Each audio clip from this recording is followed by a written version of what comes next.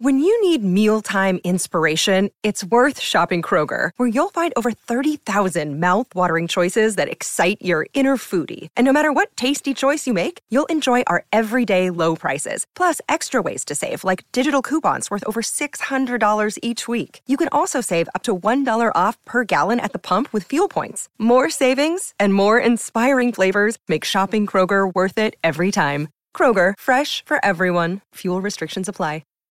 Think you know the Brooks Ghost? Think again. Introducing the all-new, better-than-ever Ghost 16. Now with nitrogen-infused cushioning for lightweight, supreme softness that feels good every step, every street, every single day. So go ahead, take your daily joyride in the all-new nitrogen-infused Ghost 16. It'll turn your everyday miles into everyday endorphins. Let's run there. Head to brooksrunning.com to learn more. Another day is here, and you're ready for it. What to wear? Check. Breakfast, lunch, and dinner? Check. Planning for what's next and how to save for it? That's where Bank of America can help. For your financial to-dos, Bank of America has experts ready to help get you closer to your goals. Get started at one of our local financial centers or 24/7 in our mobile banking app. Find a location near you at bankofamerica.com/talktous. What would you like the power to do? Mobile banking requires downloading the app and is only available for select devices. Message and data rates may apply. Bank of America N.A., member FDIC. Hi everybody, this is the Cricket Badger podcast. Each badger marks the track with its own scent. His black legs are short but very powerful for digging. The name badger probably comes from the French word bêcher, meaning digger.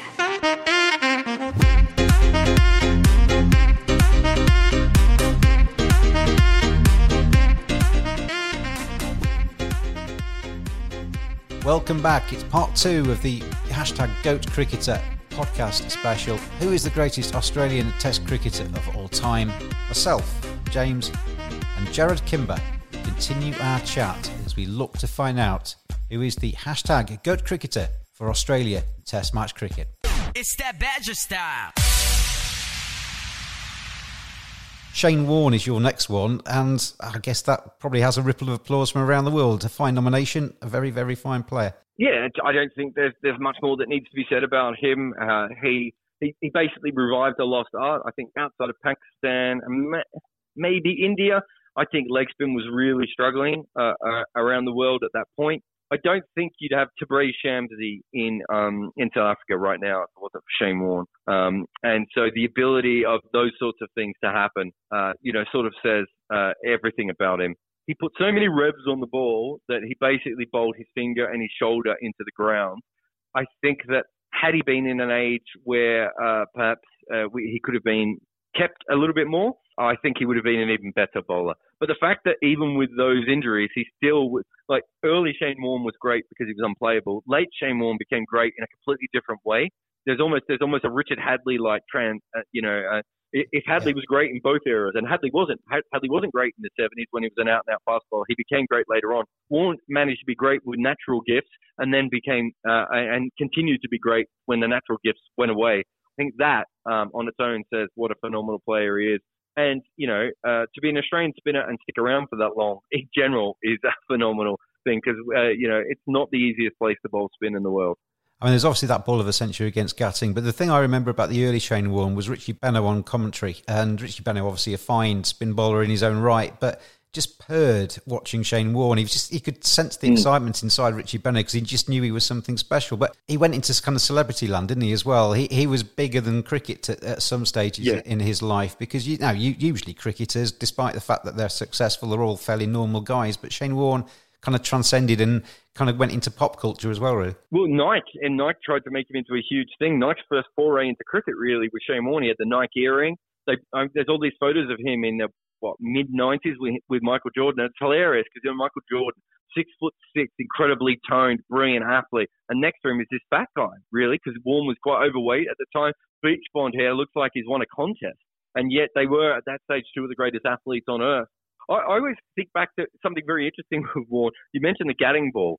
So the Gatting ball, obviously, that original ball is unplayable because of the drift and then the spin. So if you watch it before it bounces, it's almost more remarkable before it bounces than when it bounces. But there's that moment where Gatting sort of looks down, looks at the square leg umpire, is completely confused. And then over 10 years later, when Warne's shoulder is on its way out, his fingers have been redone a bunch of times as well. And he's bowling to Andrew Strauss, and he gets one to, I think Strauss tries to pad up, and he rips it out of the foot mark. And Strauss just keeps looking at the ground and looking back at the stumps. To be able to bamboozle people to that level for more than a decade, we talk a lot about mystery bowlers. Murali and Warne, their real talent wasn't mystery. It was that their basic skill set was just so extraordinary from beginning to end. And that's why, if as much as anything else, even if he ended up with a bowling average of 30 or 32, which he didn't, obviously, he still would have been so remarkable because of his ability to create those moments. And Mike Gatting was a very good player of spin as well. You're not just bamboozling somebody like me who would be absolutely hopeless. You're bamboozling somebody that is just a very, very fine player. So, yeah, terrific nomination there. Shane Warne goes into the hat, and I'm sure we'll get a very long way in the vote when it goes on the @cricket_Badger Twitter feed. My next nomination, Ricky Ponting, the Australian captain during that 2005 Ashes series. But you look at him in world standing during his period, and you're talking about relating batsmen in their eras. Well, Ricky Ponting was right up there. He had Sachin Tendulkar, he had Brian Lara, but his stats pretty decent. 168 Test matches, averaged over 50, high score of 257, 4,100. Captained the side for a long time as well. He had his kind of issues at the start of his career, didn't he? He had a little bit of a fiery temperament and what have you. But he reined himself in. And I saw an interview with him. I don't know if it was on YouTube or on telly or whatever, but as a cricket badger, you tend to kind of like find your interviews where you can get them. And he was talking about his career, and I just thought the way he spoke about it and the way he kind of controlled himself and the way he maintained his career and maintained himself and actually improved as he got older, I thought was testament to himself. And, those stats stand alongside most people that have ever played the game. A really good player. The only thing I'd be interested to talk to you about, Jared, is I've always thought with Ricky Ponting, you look at the great captains, and it's easy to say, but it's easy to captain a fantastic side. I reckon I could have gone into that Australian side and won Test matches captaining that team. Because if you're in a bit of a hole, Glenn, you take that end, Shane, you take that end, we'll take a few wickets, we'll get ourselves back into this match. Was Ricky Ponting a fantastic captain? No, I don't think he was. I think in another country, I could almost see, I suppose he's a little bit like Alistair Cook. But I think in general, another country, I'm not sure he even would have been the captain, certainly not long term. But Australia generally likes to give it to their best batsman we kind of start with the idea of giving it to our best batsman, and we work back from there if that's not going to work. And as you said, he was never going to have a bad record because of the team he had. He wasn't. It's quite interesting listening to him now on commentary. He seems a lot better now. I think he played a lot on emotion in the way that he played. He's sort of this uber professional guy, but he also, there was a lot of him trying to take people down. And I think that didn't work as well for him in captaincy as it did in his batting. Also, I think looking forward, I think people are going to maybe have Lara and Tendulkar ahead of him from that era. But the interesting thing about that is I think at his absolute best, he was as good, if not better than those two. It's just that they had much longer careers and had higher highs than Ponting did. And he really should have ended up with a best average in the high 50s. And he didn't, partly because he played on for far too long. But just undisputed great of the game.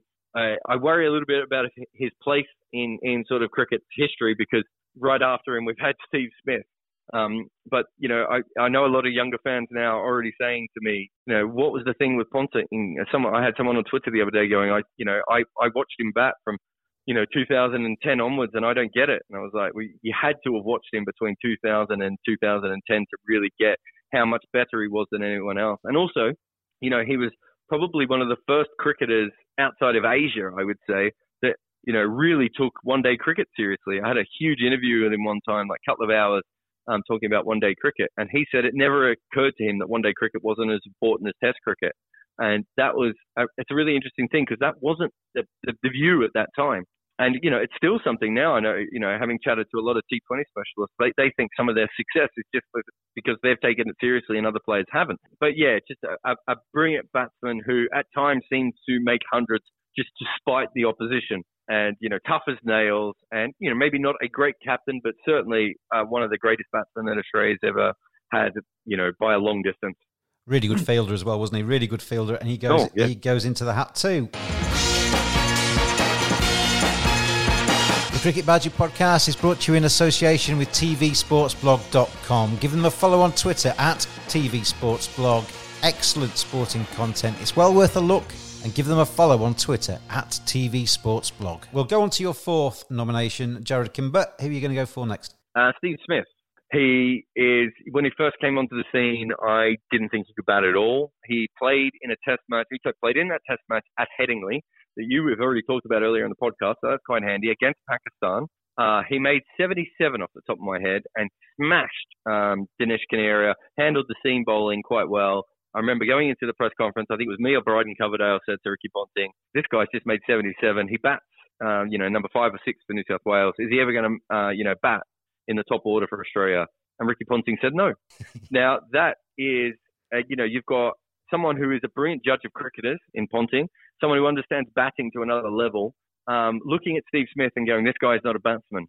To go from that to where he is now is one of the most remarkable turnarounds of any cricketer that I think we've ever seen. Did you see what Justin Langer said about him when he first saw him? He was in the nets and he's giving him some throwdowns, and he just looked at him and he just, what on earth is that? What on earth is he doing? How's he going to actually make any runs? And then, he admits now that, he's the best batsman he's worked with. And it was those. I mean, you talk about that test match. I remember him coming down the wicket and absolutely smashing the ball onto the top of the rugby stand at the far end. He could see it there, but it was because he was so quirky, and all of that stayed with him. Obviously, he's still quirky. He's very quirky, but because of that, people kind of almost dismissed him, didn't they? From a technical standpoint, especially back then, he didn't make sense. We didn't have a nearest neighbour sort of analysis for him. There wasn't anyone who'd ever succeeded with a technique like that at that stage. I suppose looking back, if the closest batsman he is, it's funny, I remember, Don Bradman saying that I think I used to bat like this Sachin Tendulkar guy, whereas in actual fact, Don Bradman probably batted much more like Steve Smith in that they both did one very simple thing brilliantly, which is they both have taken away the channel outside off stump. So bowlers can't bowl there to them because where they hit the ball. So Bradman, if you got a bit too wide outside of off stump, he would guide the ball down to third man. So if you got a bit closer to the stump, he would whip you through the leg side. Steve Smith is very similar. He goes through point and through the leg side. And what that means is a normal bowler's defense against someone like that is just building a lot of pressure by bowling just outside of stump. You could do that to Ricky Ponting, and you could do that to Damian Martin. Most great batsmen, you can slow them down by bowling that line. You can't do that to Steve Smith. And we didn't have anyone to compare that to because it didn't really make sense at the time. And also, when you talk about that innings in Leeds, no one ever really doubted that he was a good player of spin. And he's continued to be a good player of spin. It's just that if you think about the moving ball, we all thought he would struggle against the moving ball. And if you go back to the Ashes that he did well, so he did well in 13, made 100, I think, but it was on the flat pitch. Or did he make 90? He made a score, I think, at Old Trafford. Batted okay in another innings as well, but they were on the flatter pitches. He then came back for the next series, and he made the double 100 at Lords. But when the ball moved around again, people said he wasn't going to be able to handle it. He then comes back the next time, and when the ball's moving around, he's better than he's ever been. He has this ability to find flaws within his game and eradicate them, and he doesn't play cricket like normal players. And that makes him almost impossible in a way that Shane Warne was almost impossible. Because the problem with spinners before Shane Warne and before Murali is they were more like Anil Kumble. In their conditions, they were absolutely brilliant, but you took them away from their conditions and they really struggled. And I think that's what you're seeing with swing bowlers as well. That's why swing bowlers struggle, because you have them in conditions where they swing. Well, Steve Smith's a bit similar to that sort of player in that he basically there are no conditions in which he cannot be successful in and that he cannot dominate because on a spinning pitch, he's brilliant to spinners. On a seaming pitch, he takes away the channel outside off stump. And we've also seen him basically handle fast bowling as well, absolute otherworldly fast bowling about as well as anyone can also. So you're in a position where there's almost nothing left to try against him. And that's why he has an average in the 60s. And, why he's the closest thing we've ever had to Bradman is because we haven't worked him out. Now, whether we can work him out, I don't know. I spent an incredible amount of time watching him bat over the last few years. And I have seen more weird fielding positions used for him than I have for Lara, Tendulkar and Ponting combined. and people still haven't worked out where to bowl to him or how to bowl to him. And I think that the closest you could get to a weakness is this left arm finger spin, and he's still going to average around 40 to 45 against it, which is not a weakness. It's a blip. Yeah, I mean, as an Englishman watching the last two Ashes series, he's just burnt onto my retinas. He's just going to never seem to be not batting. It was just ridiculous. And I've spoken to Jason Gillespie on the podcast, and he obviously this is called the Cricket Badger podcast, but in Australia, is it cricket nuffy that you use as a term, of a similar kind of term? Yeah, nuffy, or what was the cricket tragic is the one that the bad prime minister used. So those are the sort of the normal ones. Yeah. I mean, the reason I say that is because that is basically Steve Smith, isn't it? I mean, you hear the stories of him batting in the shower, you hear the stories of people in the hotel room and hearing the ball bouncing around in the hallway, and he's out there doing something and shadow batting on trains and buses and whatever else, wherever he can stand up and has a little bit of space, he shadow bats. And we've spoken on the podcast recently about, cricket's quite a simple game. Sometimes people overanalyse it. If you think too much about it, maybe it detracts from your overall batting. But he's an exception to that rule. He's an exception to most rules, isn't he? Yeah, I mean, I don't know if he has Asperger's or if he's, he has some sort of, advanced way of concentrating, or, I would never know what that sort of diagnosis would be, and don't mean that in a negative way, but I mean, he's clearly not built like other cricketers I've ever come across. He is completely one-dimensional person. I can't think of many other people in professional sport that feel that way. And so, yeah, he is a very unique human being who has, who's almost made to make runs and not do that much else. And you can see how he would have been sucked in by the whole sandpaper thing. I mean, him and Warner were probably blamed for something that, let's be honest, the coaches were telling them to do. Everyone was involved there. Everyone knew about it. But you could see how someone like him would be sucked in, because I don't think he has as many frames of reference outside of cricket in the way that someone like Tim Paine does. Tim Paine's a fairly normal human being. In my brief interactions with him, I've always just thought he was a normal human being. I've never felt like Steve Smith is that normal a person. Everything is focused on this one particular, skill set, and he just happens to be almost probably, I mean, he might be the second best batsman we've ever had. And when you factor in all the difficulties of modern cricket, the Twitter cycles and having to play on many different kinds of pitches, video analysis and everything, to have someone averaging what he does at this stage. He came back after a year out of the game, and he came back into a period where no one in Test cricket could hit the ball off the square. It's one of the, for a couple of years, it's been one of the most bowler-dominated periods we've ever had in Test cricket, well, certainly since World War II. He comes back and makes it all look silly. So he just is an entirely different creature to everyone else in the game. My fourth nomination, and I don't think this is too controversial, Dennis Lillee, arguably the greatest Australian fast bowler of all time.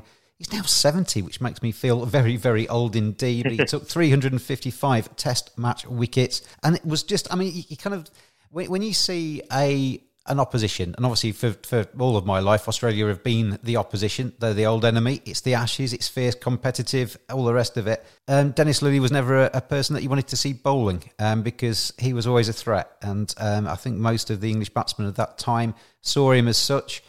Quite mean. He had that tash. He was kind of fairly sort of flamboyant in the way. He kind of strolled around with his hair and his facial hair and all the rest of it. But what a bowler. What a bowler he was. He had his couple of controversies as well with his aluminium bat and all the rest of it, which was not in Test match cricket. But he was an absolutely superb bowler. To take 355 Test match wickets at 23.92, as we said before, that stands parallel to any of the greats of the game. Absolutely fantastic, I think, and definitely my fourth nomination.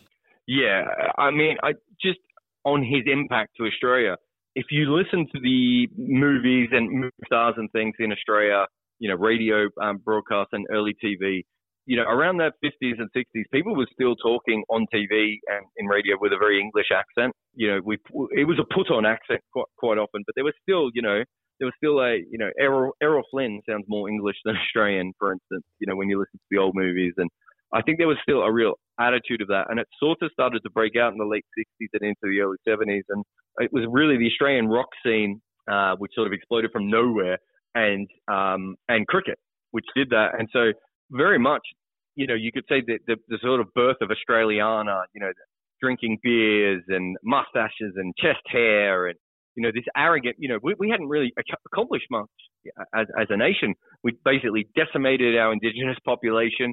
We'd gone to a few different beaches, but we hadn't really seen much of the rest of our own country. We'd followed England and America into random wars and all those sorts of things. At that stage, Australia wasn't really that known globally, and yet suddenly you had, Dennis Lillee strutting, and I think that became what I think Australia, the sense of Australia really came through from that generation, and he became a real poster child for that in Australia.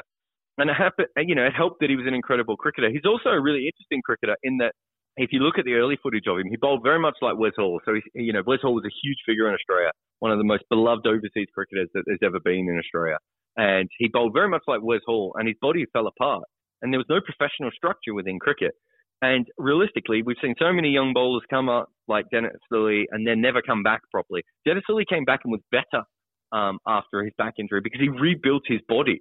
And he rebuilt his mind as well. So he changed the way he played. You were talking about Richard Hadlee earlier, but Dennis Lillee was another example of a kind of very similar kind of thing, because Hadlee was quite fiery at the start and came back as very much more controlled, and Lillee did the same thing, didn't he? Yeah, the only difference is Lillee was great when he was fast as well. I think he might have led the wicket taking in one of the calendar years early on, whereas Hadlee struggled with that extra pace. So Hadlee had to change, whereas Lillee didn't have to change.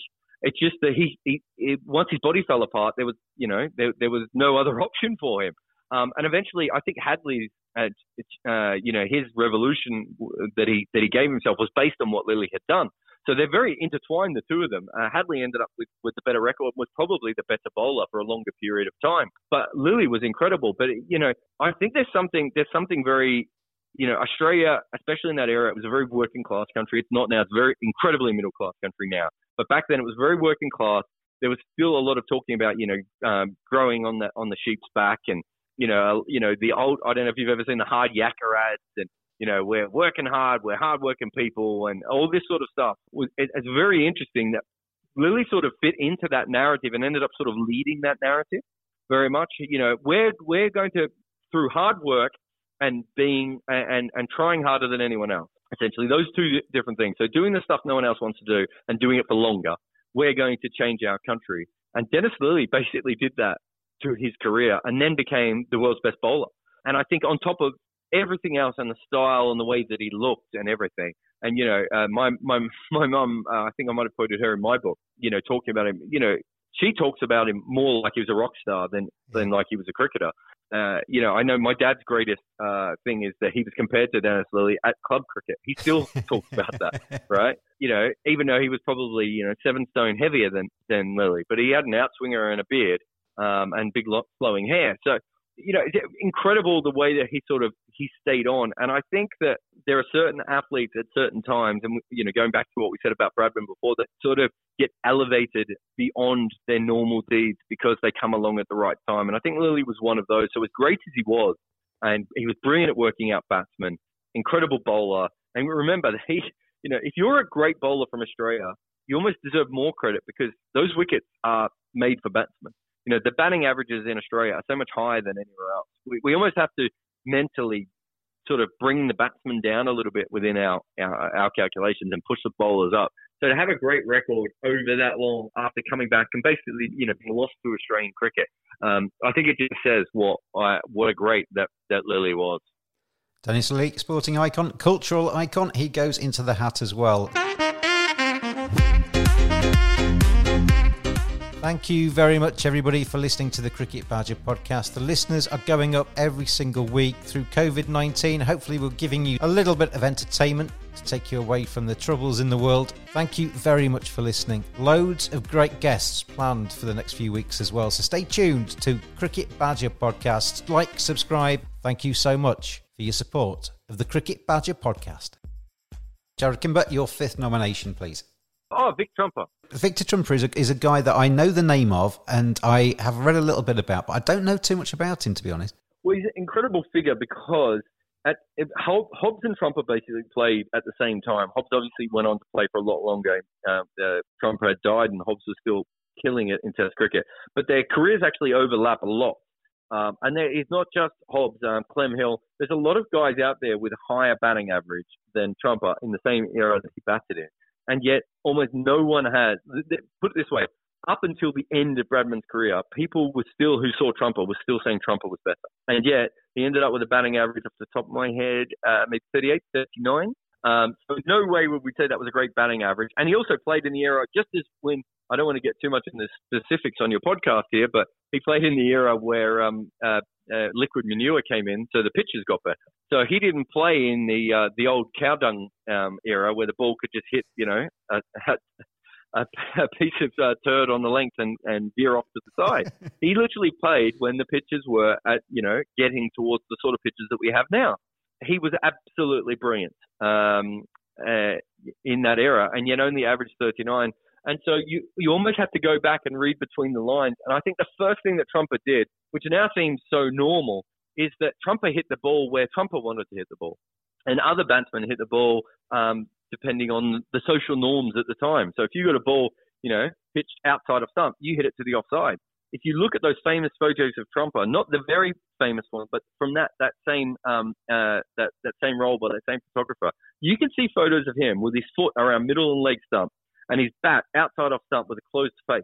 Batsman didn't do that. He hit the ball where there was a gap in the field or over the field's head in ways that no one had ever done before. He took the game on to a spectacular degree and played it in his own way. And a bit like Keith Miller, he wasn't like Bradman or Steve Smith type of player. He was a bit more like a Damian Martin in that when he was needed, he made the runs, and sometimes he went missing a little bit. And, that affected his overall average, and partly the reason why we probably don't quite see him now the same way that we do. But the fact is that if he was still being compared to Bradman 50 years later, I think that tells you what an incredible player he was. And one of the reasons was that he did change the way that cricket was played. He attacked in a way that, players didn't attack again like the way he attacked really until the 90s. That's how revolutionary his attacking style was. He hit the ball wherever he wanted in a period where players had never done that before. And then the third thing that he did was, and this is something that haunted Bradman and a lot of good batsmen, is they say Trumper was even better when we have a sticky dog wicket. And, for some people might remember that phrase, but essentially what that means is that we had rain and then the sun comes out. And if you've ever played club cricket, you know exactly what I'm talking about. The sort of wicket that Derek Underwood would go to town on. Yeah, it's the sort of wicket where when you're batting against a bowler who's even half decent, you have to play a completely different kind of game because the ball doesn't bounce the same way. It doesn't react the same way. It can veer sideways. It can bounce up. It goes at a different pace. You're almost playing, sometimes you have to play tennis ball shot, and at other times you're almost, saving your own life from balls that bounce completely vertical. If you read the reports, there's never been a batsman who handled these wickets better than Trumper, and he actually practiced on them. He used to go out at the SCG and in Randwick, and he would literally wet wickets, wait for the sun to come out, and get people to bowl to him on sticky dog wickets. Every other cricketer in the history of cricket didn't even want to go out and bat. And you're talking about an era where teams would reverse their batting order sometimes if they had a wicket like that, because it was so pointless sending your batsman out because you couldn't play normal cricket shots. And yet Trumper was the opposite to that. He had the ability to score very, very quick runs. Like he scored quick runs so quickly that he would still be a quick scorer, in certain sessions for today. And there aren't that many cricketers of his era that can do that. And there weren't many, there weren't cricketers that came after that. I think he changed the way that the game was played in a similar way that Ranji and Grace did. I think they all sort of, with the reasons that batting has become what it is today. And then on top of that, he conquered the trickiest thing in cricket, which was playing on these pitches that just were dangerous. And we probably, there's a reason we went to covered wickets. It's to stop these pitches from existing, essentially. Died tragically young as well, didn't he? 37 years old, Bright's disease, which is a kidney disease. Yeah, denied him his kind of post-cricketing years, didn't it? But Victor Thomas Trumper, he goes into the hat for the hashtag GOAT cricketer for Australia. It leaves us, Jared, with just one nomination, my final nomination, and you had to remind me about this man, which is terrible. We both of us left him out of our first five. I was thinking about Darren Lehmann, but that's my Yorkshire bias. I had Nathan Lyon in my original five, and then Jared texted me and said, neither of us got Glenn McGrath on our side, and that was a massive omission, and he's now in our 10 nominations. And Glenn McGrath, I was saying earlier that you talk about facing Australia as an Englishman. The one bowler you did not want to see with ball in hand was Glenn McGrath. Shane Warne, of course, he was amazing. You got Jason Gillespie, who I know quite well from his time at Yorkshire, a superb bowler as well, very underrated. I think in his time, Jason Gillespie would have been one of the main bowlers of a team, but with Glenn McGrath and Shane Warne in the side, he was always under their shadow a little bit. And Glenn McGrath, absolutely incredible. And I don't think this nation has ever celebrated an injury as much as when Glenn McGrath stood on that cricket ball at Edgbaston and was ruled out of that Test match. And that changed that 2005 Ashes series for me, because he was so crucial to that Australian bowling lineup. Metronomic, just had such control of the ball. And that is why he took 563 Test match wickets at 21.64, which is pretty decent, isn't it? And, that's all the way around the world. That's having to also play one-day matches as well. He played 250 one-day internationals, 124 Test matches. So the workload was there for him too. And just an incredible, incredible bowler. And England would have been delighted when he retired. Yeah, just one of the things I remember about him is that he went to India, and in India decided to block him out and basically try and nullify him. And, a lot of great cricketers throughout the years, Keith Miller and Dennis Ali, two other fast bowlers on this particular list, they never had to go to India. Well, I think Lily played 4 tests in Asia, a couple in Pakistan, I think, and maybe some in India as well. But they weren't really tested. But we know by that stage, by the time the McGrath sort of came along, we knew that, a lot of very good bowlers, we're going to seam bowlers were going to struggle when they got to India. There's a difference between being good in India, the way that Dale Steyn was, and Dale Steyn was a brilliant bowler in India, and actually having the opposition say, even when we're in India, we are going to try not to play a shot against this player. And I think that is the level of bowler that Glenn McGrath was. Incredible looking back. I don't think there's any way that younger generations, especially as bowlers get faster and faster, they're going to look back at this guy who bowled mid-130s. He could bowl quicker than that when he was younger, but basically spent most of his career around mid-130s, who didn't swing the ball, who nipped it around a little bit. But again, I wouldn't say he seamed the ball as much as someone like Shaun Pollock did, or certainly some other bowlers of that kind of era, maybe even Kirtley seemed it around more than him. But the ability he had this elephant-like memory. The minute he saw a batsman, he would remember everything about them. If you ask him, who his 174th wicket is, he'll be able to tell you in a heartbeat. He remembered every shot a batsman had ever played against him, therefore. So he had he was like an analyst built into a cricketer. He was probably close to the most accurate bowler there's ever been. I did some research a few years ago to work out basically how accurate Yorker bowlers are. And it's very hard to tell.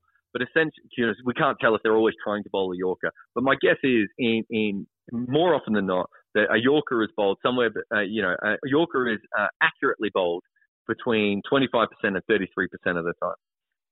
McGrath was the only bowler I found who was over 50%. And we now know that, he couldn't hit a coin, and John Buchanan did the scientific tests with him and everything. But compared to almost every other cricketer ever, he just didn't bowl poor balls.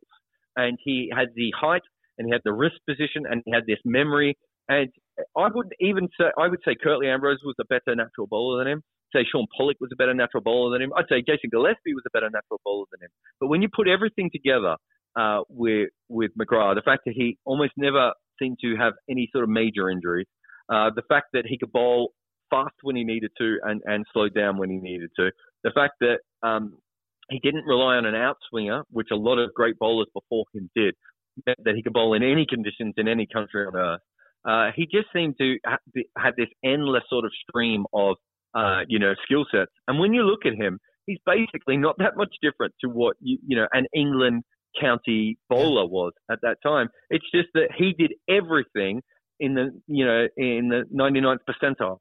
He was just at the very top of his game for every single skill set that he needed.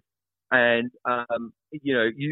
people are going to, like I said, people are going to go back and look at these replay and go, this is the guy that took all the wickets? They're not going to get it. But you had to watch the hours and hours of pressure that he built into every spell.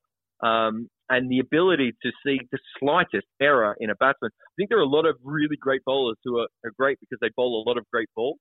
I don't know if McGrath bowled as many great balls as some of the other guys we've already mentioned. I just think he bowled so many balls in the exact right area to the batsman he was up against. And let's not forget, Lara spent a lot of his time just going, how am I going to face this guy? And if you're as good as Lara, Lara probably never had that conversation before in his life. I would imagine Mike Atherton still has nightmares about him now because he had him in his back pocket too. And I remember that the first day of that Lord's Test match in 2005 turned out to be the iconic series and the one that we all remember. But I remember England bowling out Australia, and you're starting to think, hey, blimey, England are doing okay. Then you saw McGrath get the ball. On that first evening, he got the ball. I think he took 4 wickets, and he bowled beautifully. And you just thought, we're back to normal now. It's going to be Australia fighting back, and this is all over. And Australia obviously won that first Test match, but then obviously England bounced back from there. But he was just somebody that, as an England supporter, you just never wanted to see him bowling because he was always capable of just ripping your top order apart. And you forget as well with the opening bowlers like Glenn McGrath that they're generally bowling against the best of the opposition batsmen, aren't they? And to take the amount of wickets he did with the control that he did, just a phenomenal player. And I think just one, it kind of goes across all of the Australians, really. I mean, as an Englishman, or an English boy, really, you kind of grow up watching the television. You grow up kind of almost trained to kind of hate the Australians because they're the opposition. They're the evil people. That's the enemy. That's the bad side. We want England to win. So I watched the likes of Jason Gillespie and Glenn McGrath and Ricky Ponting and stuff, and you're thinking, I hope you lose. But then you actually meet them in your kind of professional life. You meet these guys, and you find out that they're actually the nicest guys that have ever walked the planet. I mean, Glenn McGrath is a very modest man as well, isn't he? He's very, I just kind of, I really like that about the Australians. It's almost disappointing that you actually don't find the villains that you expect them to be. Yeah, and it's every generation, I suppose, the cricketers have had different sort of experience as well. So you do get, Shane Warne is an incredibly interesting case study in fame in a way that perhaps Keith Miller didn't have to live with. So, you're going to have more extremes within that. But yeah, look, I've never had a problem with McGrath. He's always seemed like a fairly normal person, but I wouldn't have wanted to bat against him, to be fair. But just on the list, just to run through a couple of players that we haven't mentioned very quickly. Oh, you're going to cheat? You're going to cheat now and add some nominations in, are you? Go on then. No, I just think it's because Australia's been so good. I just think it's worth mentioning that Adam Gilchrist has missed out on this list, for Absolutely. Instance. I think his role in changing wicket-keeping batting is overstated when you look at the numbers because I think people are already starting to look for more batsmen, and obviously Alex Stewart did it before him, so he's certainly not the first one. But the impact that he had in a relative short time in Test cricket was phenomenal because he played it in a way that didn't seem to exist before him. We haven't mentioned Greg Chappell or Neil Harvey, both absolute out-and-out great batsman as well. Neil Harvey probably slightly forgotten just because he didn't play in as much, maybe as quite as a famous when he was older. So he played for the Invincibles when he was quite young. Fred Spofford was probably the first great bowler that we had in Australia, but also in cricket. A few other players out there like Clary Grimmett, and we haven't mentioned Steve Waugh, who, again, I think some of these guys have just been overshadowed by other players. Alan Border as a captain. So, it's an incredible list of cricketers that Australia have had over the years. And I think it's now undoubtedly, and I say this as a cricket historian more than as an Australian, but this is undoubtedly the best nation that's ever played the game. And it's such a hard thing to come up with a list here, like the sort of players who are going to miss out on this list. Like someone like Alan Davidson probably doesn't make the top 20 players in Australia. And he was probably the first truly great left arm seamer that ever existed, and more than handy number 8 batsman as well. And we've only mentioned Richie Benaud for commentating here. Richie Benaud, absolutely. You had Nathan Lyon on your list, as which would have had him as the third spinner, but Richie Benaud as a captain, a batsman, and a bowler is an absolute great, and would for most countries be an almost lock to be their captain.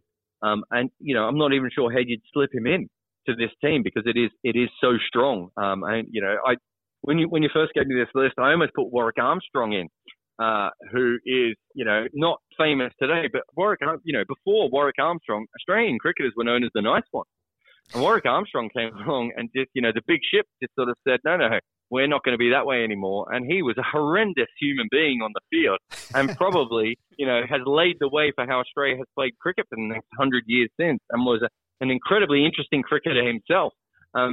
Just so many, randomly great Australian cricketers. And it is one of the good things about, when I did do the history of cricket, one of the great things about, covering Australia and England is that there's so much information about these players out there. I think that so many other countries have had just as many good stories. It's just very, very hard to get the information out. And one thing that, because of England's obsession with Australian cricket, it means that and then Australia went on to have some great cricket writers as well. We've actually had the ability to keep on top of those. But certainly when it comes to, looking at greats of Australian cricket, it's almost an endless list of, the fact that Matthew Hayden doesn't get mentioned here, and, and some truly, some of the other great invincible players, Ray Linwell and those sorts of guys. It goes on and on and on, which does tell you just how great they've been. Per capita, I still think Barbados has got Australia beat, but when it comes down to it, it's a very special cricket place.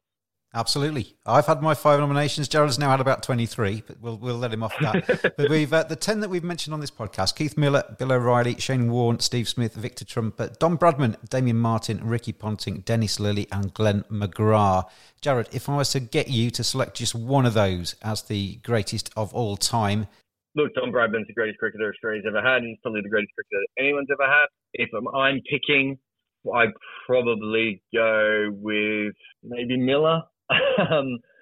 Those 5 years or 6 years, whatever it was. No, it's probably 8 years, wasn't it? 9 years that he missed. Are very, very telling with him. But I think Bradman is the greatest cricketer that Australia's ever had, and probably that the game has ever had. And unless something incredible happens, and I can't wait to see it, I can't imagine there's ever going to be a better cricketer than Don Bradman.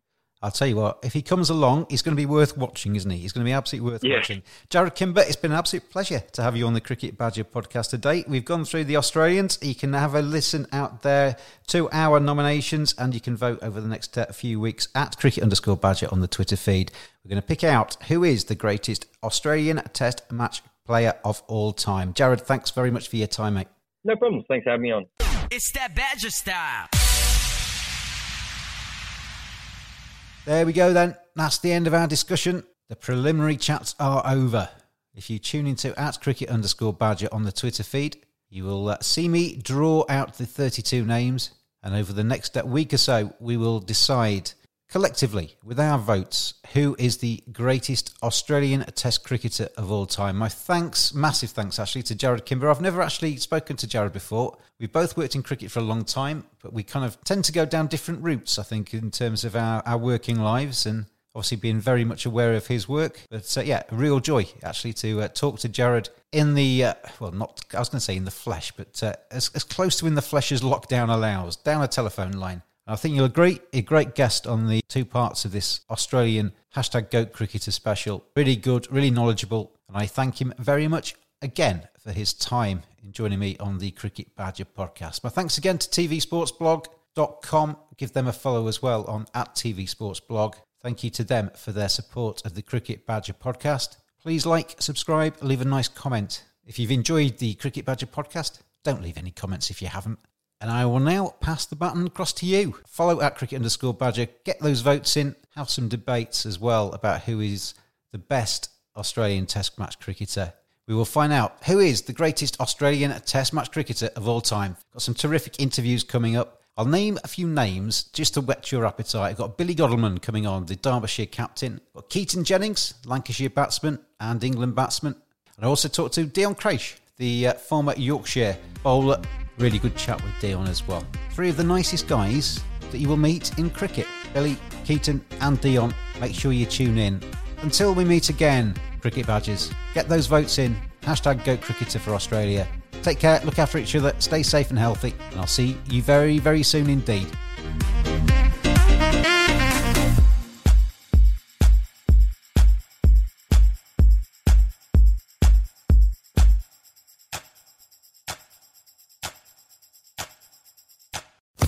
Sports Social Podcast Network.